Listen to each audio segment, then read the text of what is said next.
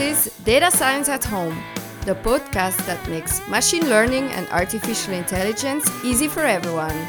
Here's your host, Francesco Gadaletta. Thanks for tuning in and welcome back to Data Science at Home podcast, where we talk about technology, machine learning, and algorithms.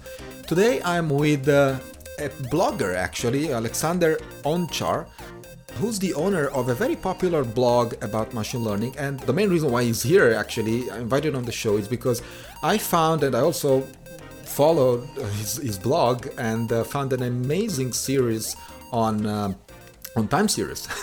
So welcome to the show, Alex. Hi, hello. Nice to meet you too. Thank you for calling me to the show. I'm Alex Honchar, and I'm working in machine learning for already more than 5 years, actually. And what I'm doing at the moment, I'm a partner in a Ukrainian startup called Mavi Solutions. I'm working there on biocyano analysis. We have our own device. And also, I'm a consultant. I'm helping companies to launch new products or improve their own solutions that already use machine learning or any kind of logic that people call machine learning today. Also, as you said, I'm writing a blog on Medium, giving public speeches on conferences, meetups. I do it in Ukraine, Italy, Spain, going to Germany next month. And what I like about machine learning, what I can call my mission is I really want to make some products, some solutions that truly outperform what humans do. And they can deliver a new knowledge that we can't get by ourselves, just reading the books and trying to create something. And I hope that these products will be not just leaving us without the jobs, but the opposite. They will be our friends, partners for achieving ambitious goals. Cool. That sounds very ambitious indeed and very interesting. The thing that I was attracted by your blog, because there were actually two things that triggered my attention, which is, well, the first was a financial analysis of time series, and the other one was indeed biosignal analysis, which is exactly what you're working on, or is it just a hobby like the time series? Actually, it's work. It's a startup. Actually, we already can call it the business because we have a business model. We are selling our device, so it's more than a hobby at the moment. So my curiosity actually is, how about, how did you start data science? How did you start doing that? No, as far as I remember, it happened when I was in my first or second year doing my bachelor's in Kiev, Ukraine. And back in the days, like most of the guys from Ukraine, I wanted to be a software developer because we have this outsourced business growing in Ukraine. So I wanted to be like everyone. But I also was realizing, because I was studying mathematics, that these skills are kind of much more difficult than just coding. And I was Googling what actually mathematicians do, how they earn money apart of being a researcher. And actually, I was literally Googling and I found the machine learning course by Andrew Ng on Coursera, which is like maybe the most recommended at the moment. And that's how the story started. I went through that course. I was checking GitHub examples. I found Kaggle, tried to make some submissions there. And I was actually lucky enough that in a couple of months after finishing my, let's say, primary study, I could find my first job. I was even working for free first, but it was a long time ago. So at that job, I was actually doing everything from computer vision to NLP. So I could learn a lot, and that's how it started. Cool. So we can definitely say that you were trying things at home. And basically, yes. So we are perfectly in tandem with the podcast, Data Science at Home, indeed. Now, what's your best shot with machine learning so far, except probably the ones, I might be wrong, of course, but is the Medium blog your best shot, or is there something else that you want to talk about? Actually, for me, I like a lot the two projects where I participated and still am participating. The first one was related to the gaming industry, where me and my friend, we were hired by one company under NDA actually, but our goal had to beat a really popular gambling game using machine learning. I can't tell actually what the game was, but maybe you can guess what is the game where you have to develop a bot that beats other bots and other people to earn money. So, you can guess what it is. And I liked it a lot because it was extremely challenging. You can imagine why. And it was a really great mix of expert knowledge of the game itself, of predictive modeling, of neural networks, of reinforcement learning actually as well. And it was some kind of project for my ego because like beating others in a game using algorithm, to me, it was and still is something like, wow, so cool. Sure. I mean, that's the And spirit, in fact. Like, it can be chess, it can be betting, it can be solving other types of problems. Indeed, machine learning practitioners really enjoy beating humans with math and algorithms for sure. So I understand you perfectly. yeah, exactly. So you can imagine how I was and still feel excited about it. Cool. So going back to the series you wrote on the blog, why have you tackled the problem of algorithmic trading in particular? Yeah, it was like to start the story correctly. After I finished my bachelor's in Kiev, I got a scholarship in Verona for my master's degree in mathematics. And one of the most interesting courses there was financial mathematics. And because I wasn't deeply familiar with some stochastic calculus and other stochastic processes, etc. So I was figuring out how I can apply machine learning to this kind of supposedly random data. And of course, one of the most obvious applications that I could figure out is to get some financial time series and try to forecast them, and after execute the trades based on the forecast. So was my main motivation. And also, when I was Googling what other people do, researchers and practitioners, I also realized, actually, when you Google something like stock forecasting with neural networks with machine learning, you can find a lot of nice looking pictures, also on Medium or even in scientific publications, where you can see the price curve itself and the forecasting curve that actually almost coincides with the real price. And you think, wow, it's so cool, it works. But actually, if you zoom this picture a bit, you can see that basically you don't do any predictions at all. All what you learned is that you just forecasting what happened yesterday, which is not a forecast at all. And when I saw that, I was like, damn, I need to fix it somehow. And basically, that's how it started. I realized now that it's not really possible to do that perfect forecast that they show, but at least something really works. And I had some experiments. I had several pilot projects with different trading teams. And to some extent, I think I realized how to treat this random data, stochastic data, financial data with machine learning models. Well, that's indeed a very interesting topic. Of course, it doesn't come without challenges because, if you can predict the stock exchange, for example, you probably wouldn't be here today. You would be on your private jet. But, it's a very challenging problem that, as you said, indeed, it's very easy to mislead whoever reads the accuracy of whatever algorithm, replicating the last observation and saying that's the prediction or projecting that in the future almost always works because it's a random walk that doesn't have a lot of memory, so you just repeat the last observation. So that usually is the case. But there are many other challenges, I suppose. For example, the candle problem, especially for algorithmic trading, how to label trading data, for example. Another one is non-stationary data. These are all challenges that are typical of financial series. So what else did you find, and how did you deal with these biggest challenges that you found? Basically, the most of non-professional traders who are using machine learning or not using machine learning, they are looking for some combination of signals from the market, maybe from the prices itself, from the news. And the professional traders from the trading firms, they look for the alphas, which is basically the same, but could be more economically grounded in a way. And what is machine learning supposed to do is to extract the signals automatically. But basically, in practice, it doesn't really work like this. Because most of the people who try to do it, they just throw the raw data into the algorithm and expect it to fit to this data.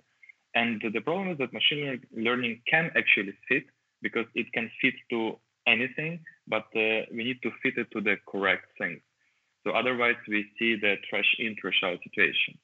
And when you do it so straightforwardly, your inputs are trash, this noisy, non-stationary data.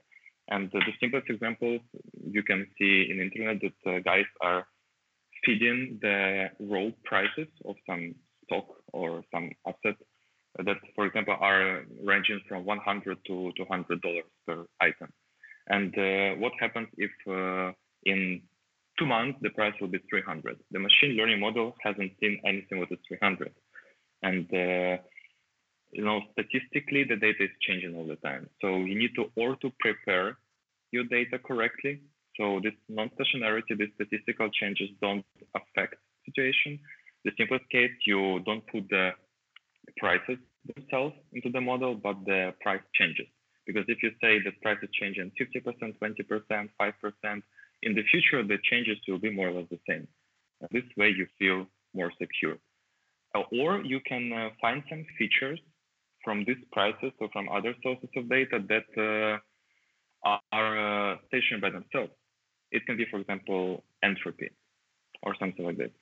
And the outputs also need to be prepared correctly, because the typical situation what people do, they say, I want to predict what will happen in 1 week from now, and that's all. And how they code it, do the actual program, they just take 7 days from the last date and take the difference or up or down from this from this 7 days till today. But actually, a lot of things can happen between the 7 days. Like during the week, there can be a lot of fluctuations, so you could earn and lose money. So this is the concept of some floating horizon prediction, and you need to forecast not what will happen exactly in 1 hour, in 1 week, in 1 month, but you need to take into account that a lot of things can happen within this days. And you also have to consider the stop loss, take profits, so basically predict also based on your own logic, your own threshold. And this is one of the main challenges. How do you predict the input? No, sorry, not to predict, but how do you develop the inputs and the outputs?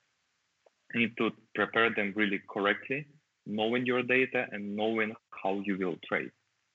I have a question regarding the input data, actually, because in realistic scenario, in fact, you cannot assume. I mean, you can assume, but you can assume that, for example, the price in the next week is gonna skyrocket to 300, whatever currency it is. Now, if that never happened in your training set, definitely your machine learning model will try not to predict that, right? Because it never saw that before, and it was never in the training set. So don't expect that the machine learning model will make magics, right? How do you deal with these cases? Like, do you inject artificially what might happen, or you just ignore it, or you assume it will never happen? Actually, this is one of the cases that shows that you can't rely just on the machine learning in this problem, because you're right that there can be anything can happen, and basically you deal with this not with the machine learning itself. Basically, if some anomaly already happens, what you have to do, you have to have at least your risk management system. Also, this we say stop losses, take profits. So if something happens, you stop it with the logic outside of the machine learning. Machine learning is just a small part, a small piece that can do prediction, can tell you when to enter or close the position, but you need to hedge it. You need to be secure. And that's when these risks that may happen, you control them outside. At least that's how it works. So to whoever wants to use machine learning to make money on the stock exchange, please bear in mind that it might be not enough for your ultimate goal. Not enough. Yeah. Okay, makes sense. Now, can we say, regarding all, despite all these challenges that, these are open problems in finance and in fintech especially, can we say that computers are better at trading than humans? Well, they actually already are better than humans. It's far as we know from the open and closed sources that more than 60, maybe 70% of trades are already performed by the robots. Another thing that the robots are programmed by the human logic. So if you say if computers are trading better than humans, yes, it's true. But are computers better in understanding the market, understanding finance, creating new ideas? Not yet, because even machine learning is just a tool for a human analyst, for the human researcher who says, I have this idea, I have these features, this is my idea for the input, for the output, I want my model to fit this idea. So still human does it. I think that the most attractive feature of algorithms is that they have no empathy, and so probably when an algorithm is trading, and not having empathy means that can be a very bad thing for a human. A human would not invest or would be driven by feelings and emotions, while a machine usually doesn't, of course. And I mean, the algorithm is not coded to take that into account. But from a quantitative perspective, you say that, yeah, computers are definitely better than humans, I mean, for sure. Okay. So what is I want to ask you kind of a philosophical question that I usually ask to whoever is on the show, and is about your vision on the topic, which is, not just finance, but in general, predictions with machine learning and AI. What's your vision, and what do you expect to happen in the next 5 to 10 years? You can even stay,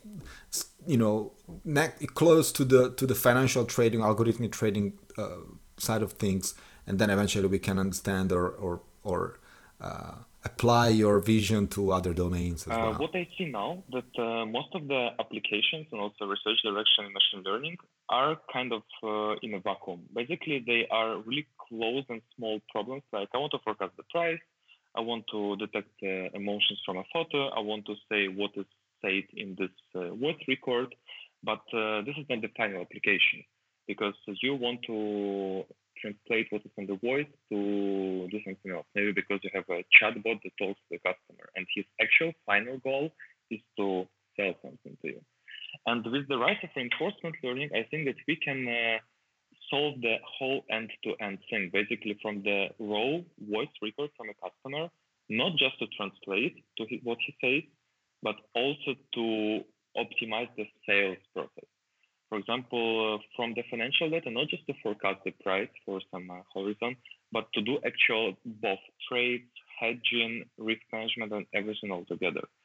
I see it may become a trend, like using machine learning as an end-to-end approach for much wider, bigger goals.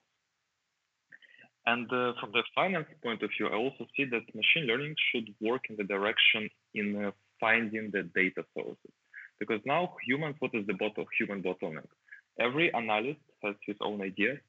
He's now saying that maybe we can forecast the renewable energy markets from the satellite imaging. And basically, this is a human-based idea. And then he calls a data scientist who builds a computer vision model that detects broken solar panels, for example. But if some algorithm could find the sources of data, some kind of smart crawler that looks for hidden correlations or other dependencies from totally different sources of data, and for example, market prices, this could be really big.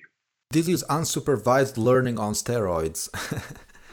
Because, with unsupervised learning, in fact, you are, letting the algorithm label data, but what you are saying is even one step farther than that, because you don't have the data, and so you would think of a machine or an algorithm that looks for data that might fit your problem. Is that what you are saying? Yes, in a way. Basically, we have, let's say, some universe of all the possible data.